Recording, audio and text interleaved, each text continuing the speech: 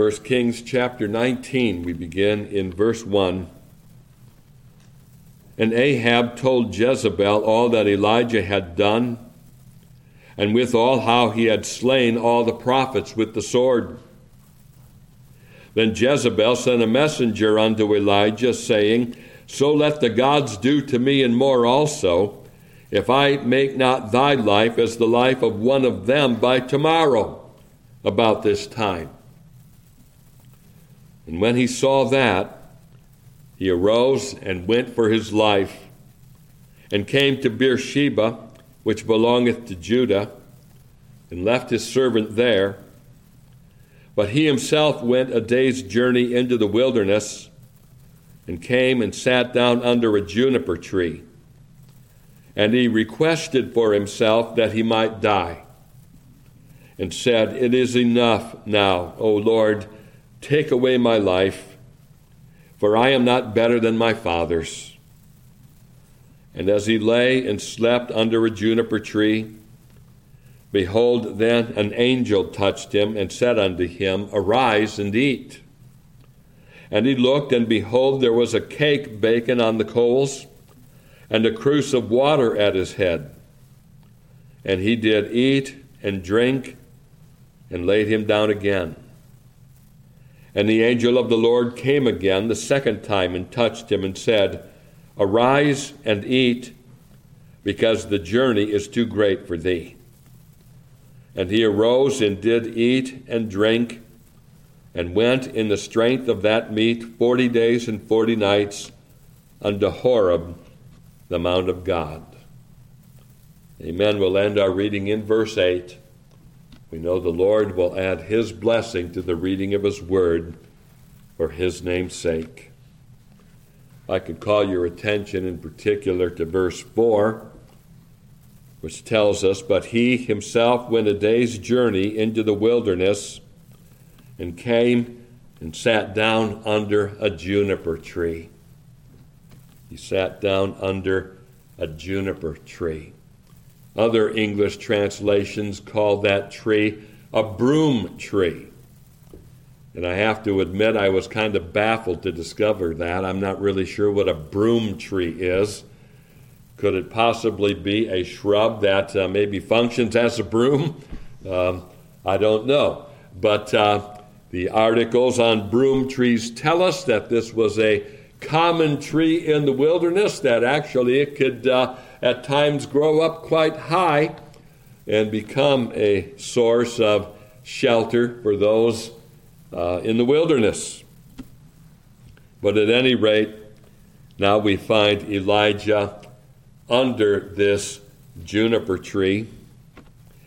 We often hear about great contrast statements in the Bible, especially as they pertain to man's sinfulness and God's grace.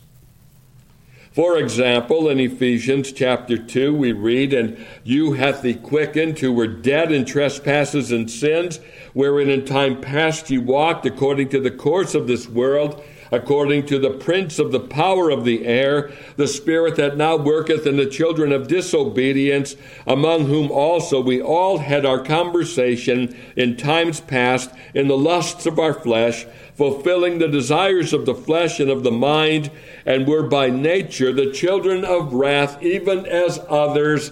And then there follows this noteworthy statement, But God, who is rich in mercy for his great love wherewith he loved us, even when we were dead in sins, hath quickened us together with Christ. By grace are ye saved. You can't help but note the contrast in that passage, can you? A vivid description of man's sinfulness, but then contrasted to the greatness of God's grace. Thank God for his grace. And in the epistle to the Romans, we find Paul devoting 2.5 chapters to establishing the universal guilt of mankind. The Gentiles who did not receive the law of God the way Israel did are nevertheless guilty of a law that's stamped on their hearts. And the Jews, whose chief advantage was having the oracles of God committed to them, transgressed God's law, so that Paul would conclude in Romans 3 and verse 19, now we know that what things soever the law saith, it saith to them who are under the law, that every mouth may be stopped, and all the world may become guilty before God. Paul is aiming at that conclusion for the first 2.5 chapters, that every mouth may be stopped, and the world may become guilty before God. Therefore, by the deeds of the law there shall no flesh be justified in his sight, for by the law is the knowledge of sin. And then there comes this contrasting statement in Romans 3 in verse 21. But now, okay, in Ephesians it was but God.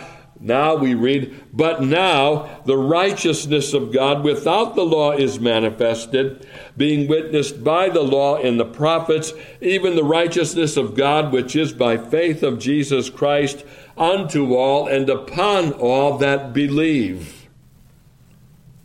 And again, quite a contrast there, isn't it? Between the condemning power of the law and the saving power of the gospel. These contrasts come to my mind just now because as we come into 1 Kings chapter 19, we see another contrast. This one a very sad contrast between Elijah, who boldly stands before the 450 prophets of Baal and calls fire down from heaven and then prays down the rain, contrasted with the Elijah that we now find in chapter 19, especially in verse 3, where we read, and when he saw that is, when he perceived the threats of Jezebel against him, he arose and went for his life and came to Beersheba, which belongeth to Judah, and left his servant there. Oh, again, what a notable contrast do we find. You would think they were two different characters almost, but in fact they're one and the same. Beersheba, commentators tell us, is in the southernmost part of Judah, so that we can say that Elijah put as much distance between himself and Jezebel as was humanly possible. And as we read these opening verses in chapter 19, who can help but say that the same thing that Nicodemus said to Christ when Christ told him he must be born again, so our response might be, how can these things be? That's what Nicodemus wanted to know on the occasion when he was having his discourse with Christ.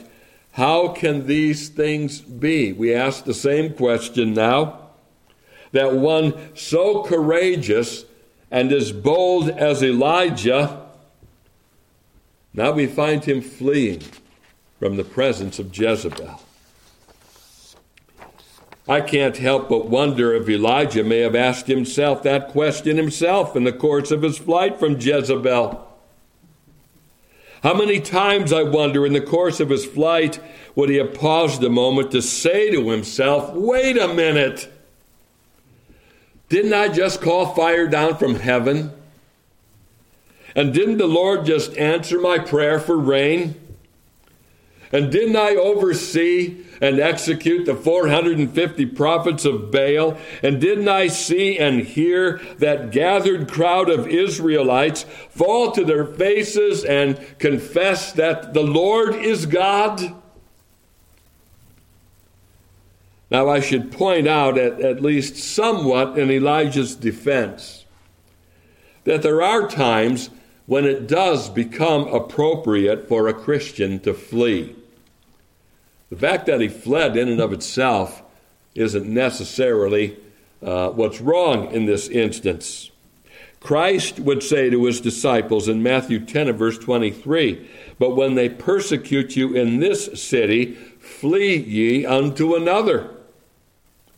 And Christ himself would at times withdraw and hide himself from his persecutors when they pursued him.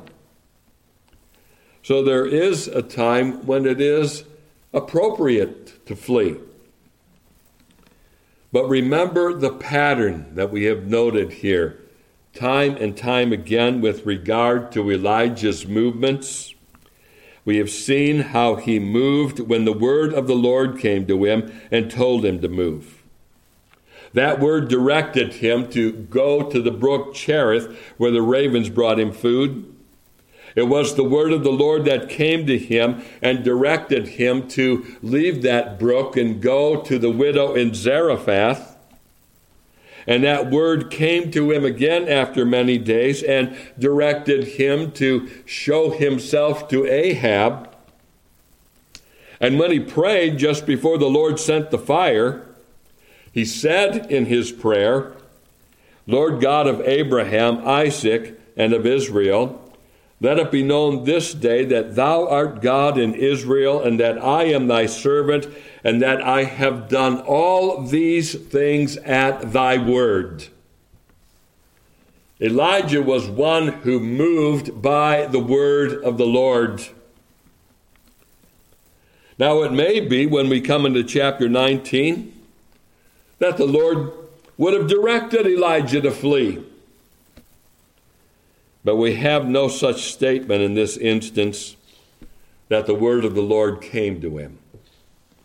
He's broken what has been a very consistent pattern in this case. It appears in this instance that he acted by impulse. And I can't help but think that Jezebel must have been a very intimidating person in her wickedness, and that Elijah knew, based on her past actions, that she would indeed make good on her threat, as she had done to so many other prophets of the Lord. She had slain them. Now Elijah is convinced she'll do the same to me. It's not an idle threat. So we come now to Elijah under a juniper tree, a day's journey into the wilderness, verse 4 tells us. And we can't help but wonder at the contrast between the mighty prophet of Mount Carmel and the despairing prophet under the juniper tree. I want to focus on Elijah under that juniper tree this morning, because I think I can say, spiritually speaking, that you and I face times in our lives when we find ourselves in the same place as Elijah. Perhaps there are those here this morning under the sound of my voice that are, in a sense, under the juniper tree, so to speak. So that's what I want to focus on today. I've given this message a title, Elijah under the juniper tree. Elijah under the juniper tree. That's the title of the message this morning. Let's think first of all on the factors that led to Elijah coming to this place under the juniper tree.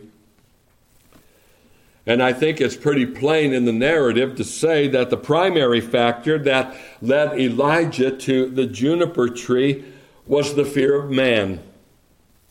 In particular, the fear of Jezebel. This is not the first time we've had occasion to note the fear of man in the narrative on Elijah.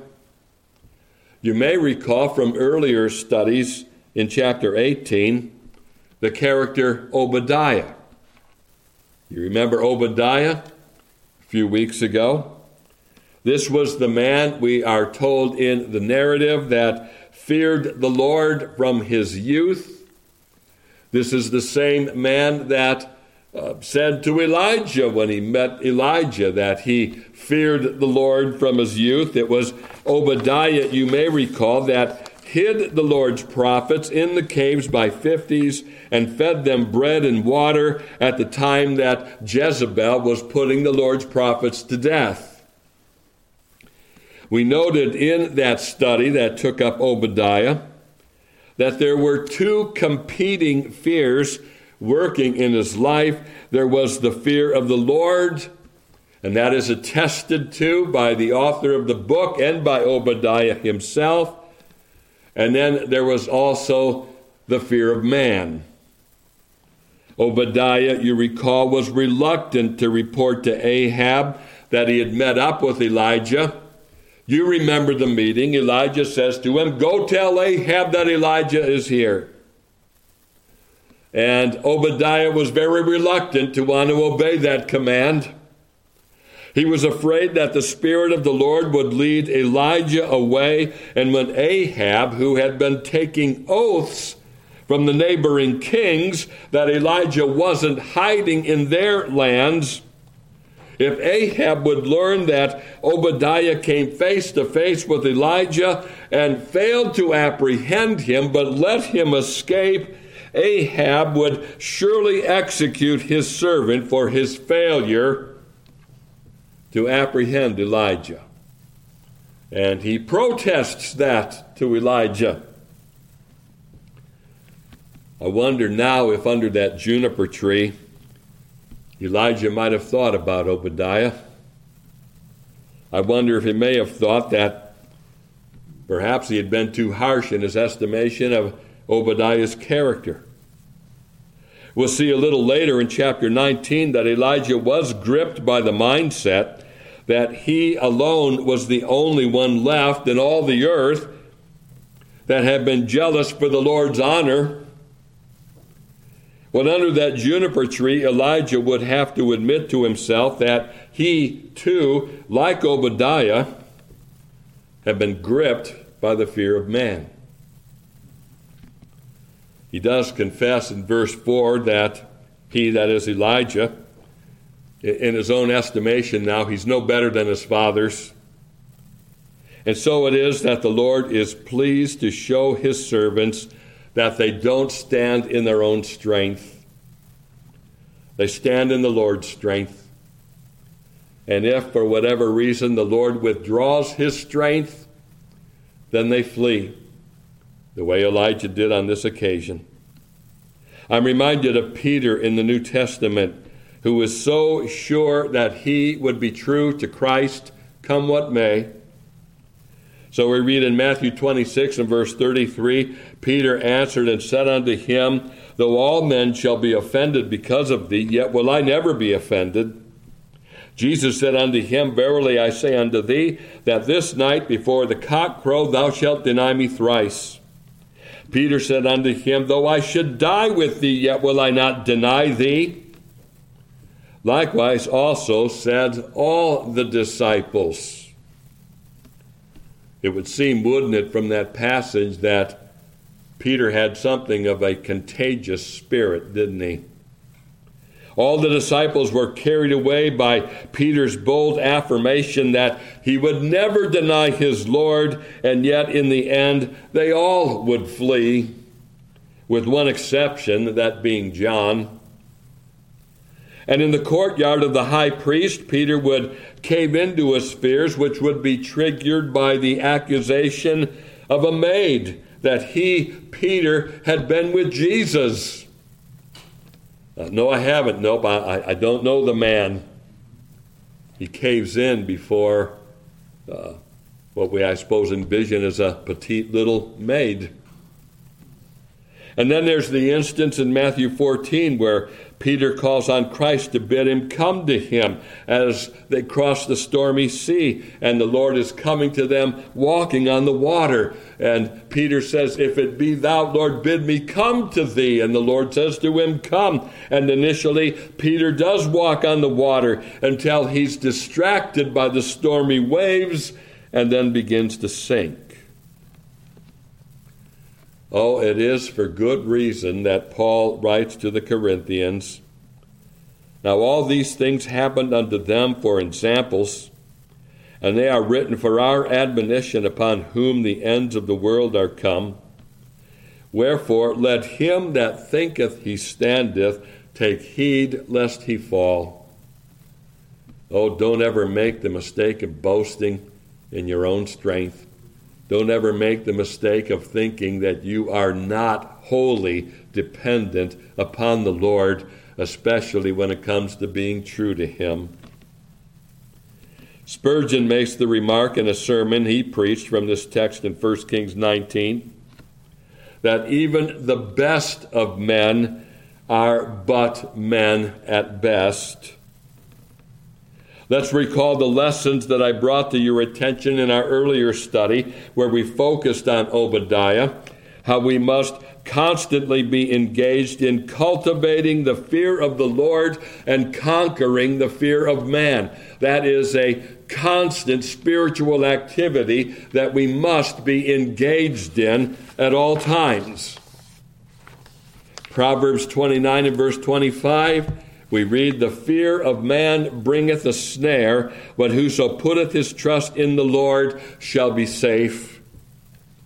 And in Matthew chapter 10 and verse 28, Christ says, "And fear not them which kill the body, but are not able to kill the soul, but rather fear him which is able to destroy both soul and body in hell."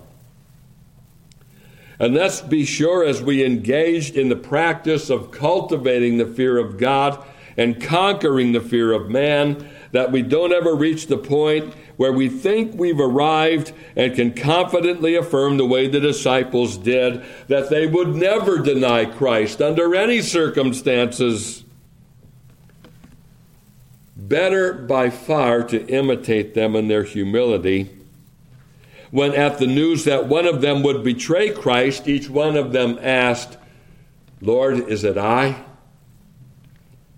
Better by far to have a humble sense of your vulnerability than to have a misplaced carnal confidence.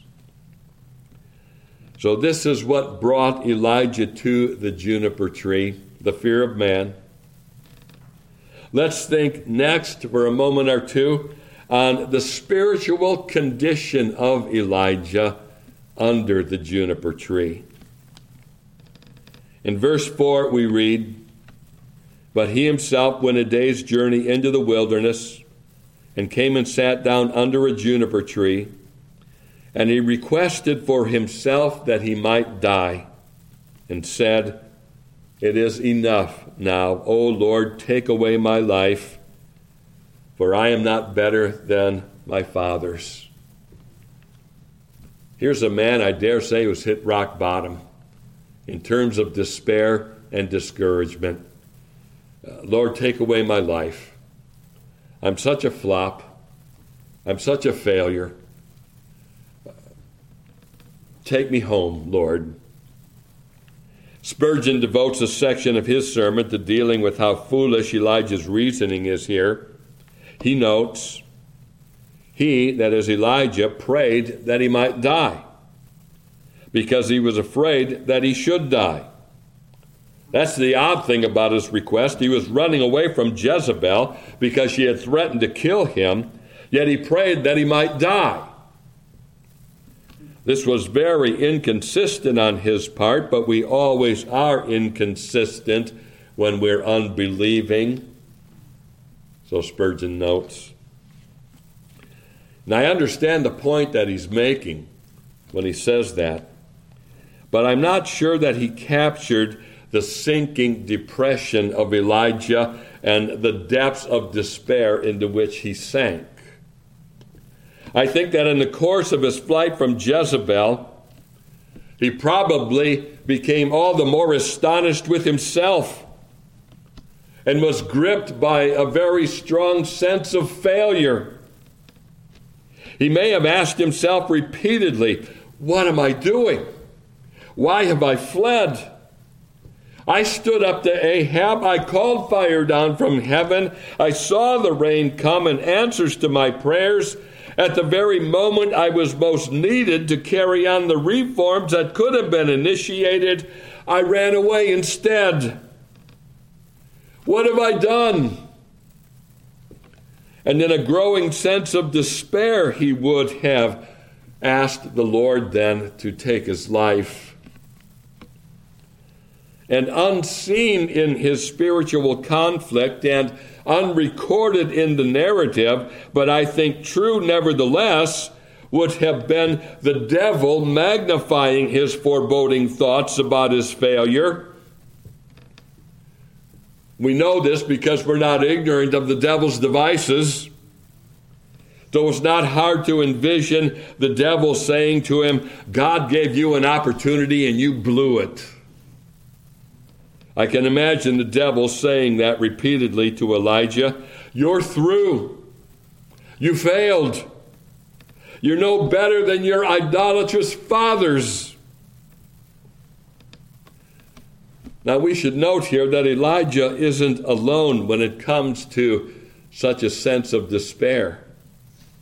In Numbers chapter 11, verses 14 and 15, we have the account of Moses being so discouraged by the burden he bore that he asks the Lord to take his life.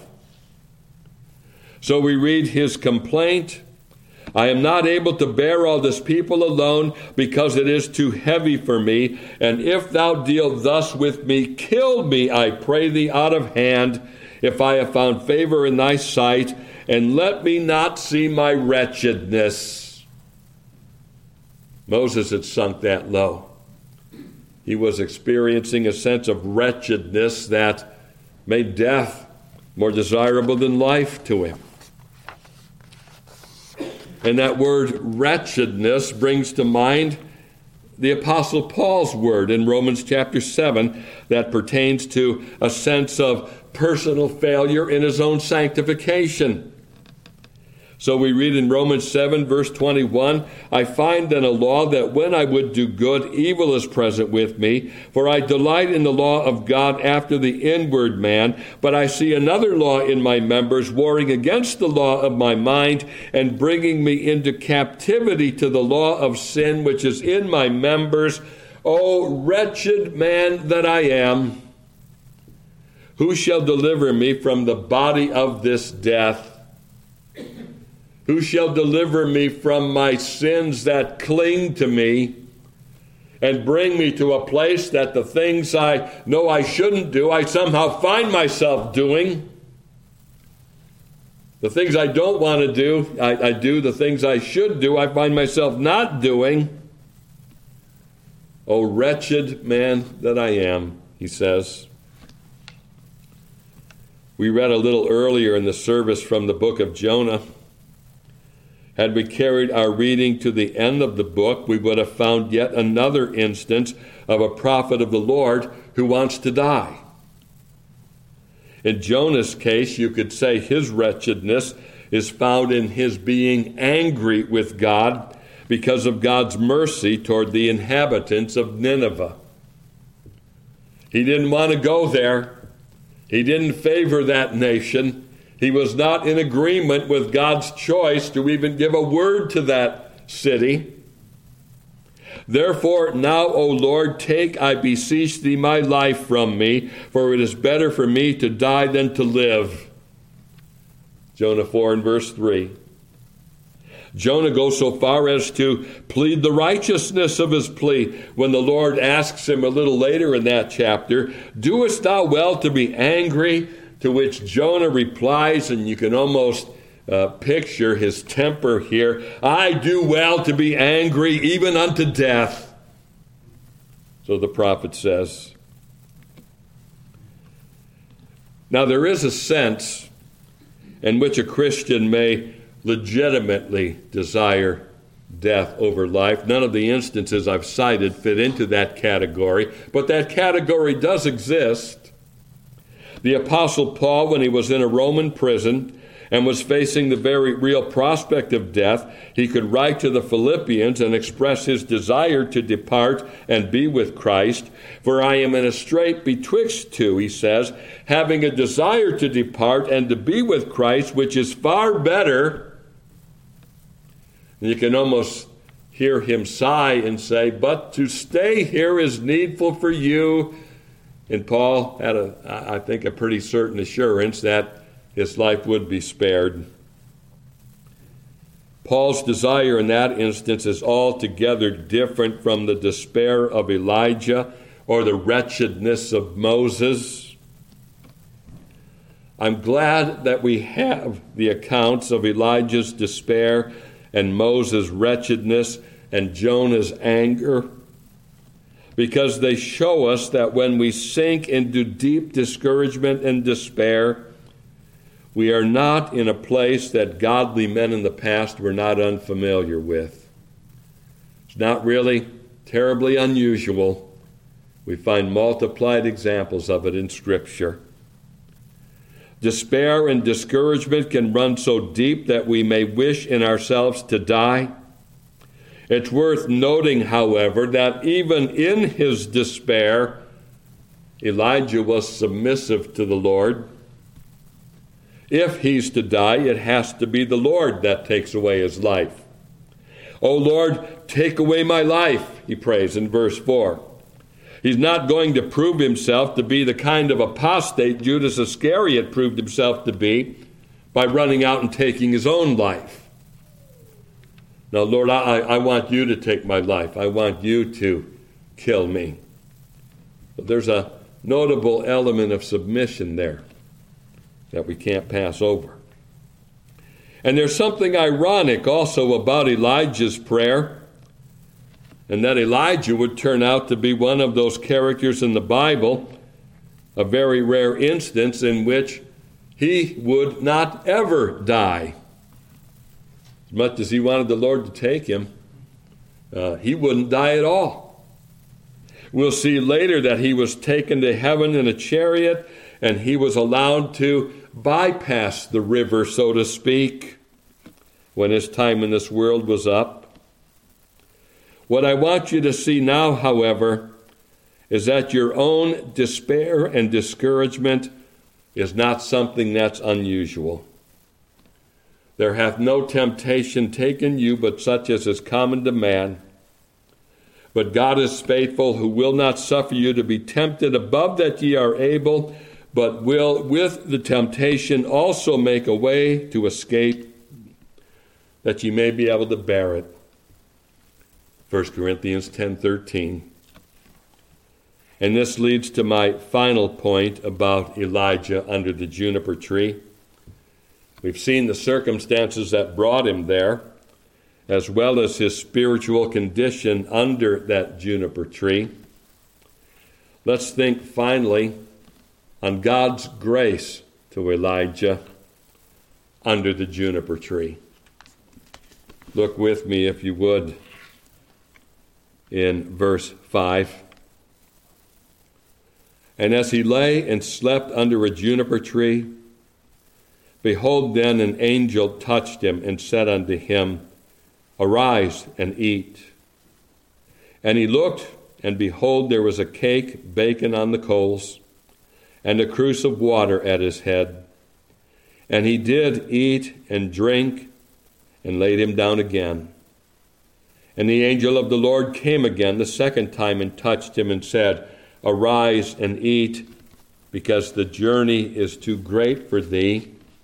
And he arose and did eat and drink, and went in the strength of that meat 40 days and 40 nights unto Horeb, the mount of God. I pointed out in my introduction the tremendous contrasts that we find in Scripture, especially with regard to man's sinfulness and God's grace. Well, here is another instance of such a contrast. God was not waiting with a club to beat up the prophet, wasn't he? God took no part in adding to his despair and discouragement. God did the very opposite. He sent an angel who ministered to Elijah when Elijah was in that condition. Now we are told that this is an angel, and we're told a few verses later that this was an angel of the Lord. It makes me wonder, and I'll harbor at least the possibility, that this could have been a pre-incarnate appearance of Christ. I suggest the possibility of it because I couldn't find a single resource to agree with me on that. But neither can it be denied that the title, the angel of the Lord, does at times in the Old Testament apply to Christ. So that's why I say I hold out the possibility that this very well may have been Christ himself drawing near to his discouraged prophet. The scene reminds me of another New Testament scene where you have in John's Gospel, John chapter 21, you have that scene of the disciples who have caught nothing all night, and there is Christ on the bank, on the shore, and he tells them to drop their net down on the other side, which they do, and they end up with a large catch of fish. And as they come and meet with Christ, Christ has prepared for them a fish dinner, if you will, with the fish cooking on the coals. And here you find basically the angel of the Lord doing something very similar for Elijah. So this could have been Christ. Whether or not this angel was a pre-incarnate version of Christ, you can say nonetheless that he was certainly Christ-like and that he ministered to Elijah at that time. And it's rather interesting to note, isn't it, how the Lord will minister even to our physical needs and mental needs in times of trial and great distress. Sometimes, the biggest need you face is to get some rest. There is a connection. We know, obviously, there is a distinction between the soul and the body, but there's also a very strong connection between them. I used to think, wrongly, what a blessing it would be to be in the hospital for an extended period of time. Just relaxing in bed all day. I'd have people bring to me all the books that I want to read, and I could just, at my leisure, let them bring me my meals at mealtime, and I could devote myself to reading and praying or whatever. And yet, when you get sick, you don't feel like reading, you don't feel like praying, you don't feel like doing anything. You just wish you could be better physically. And here we have an instance of the Lord ministering to a servant by providing for his physical needs. And I find it very interesting to note in this connection. Look at verse 6. And he looked, and behold, there was a cake baken on the coals, and a cruse of water at his head. And he did eat and drink, and then note it, and laid him down again. He woke up at the prompting of the angel. He had the meal that the angel provided, and he went back to bed, so to speak. Oh, what a blessing. How considerate and gracious the Lord is toward his despairing servants when he provides for them to rest. And there's no rebuke in that. There's no chastisement for him resting or for him going back to sleep, so to speak. And when you think about it, it would surely make sense. I mean, what had Elijah been through over the previous days?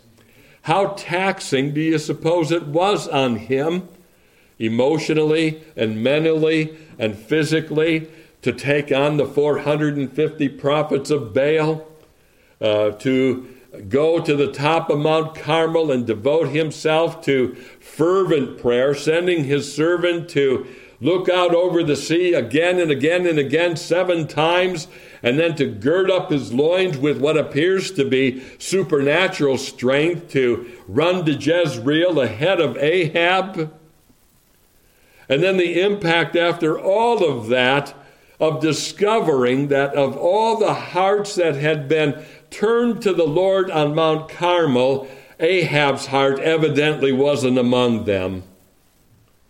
Because had it been, his wicked consort, Jezebel, would not have had opportunity to lay out the kind of threat that she lays, to swear by her gods that by tomorrow Elijah would be executed too.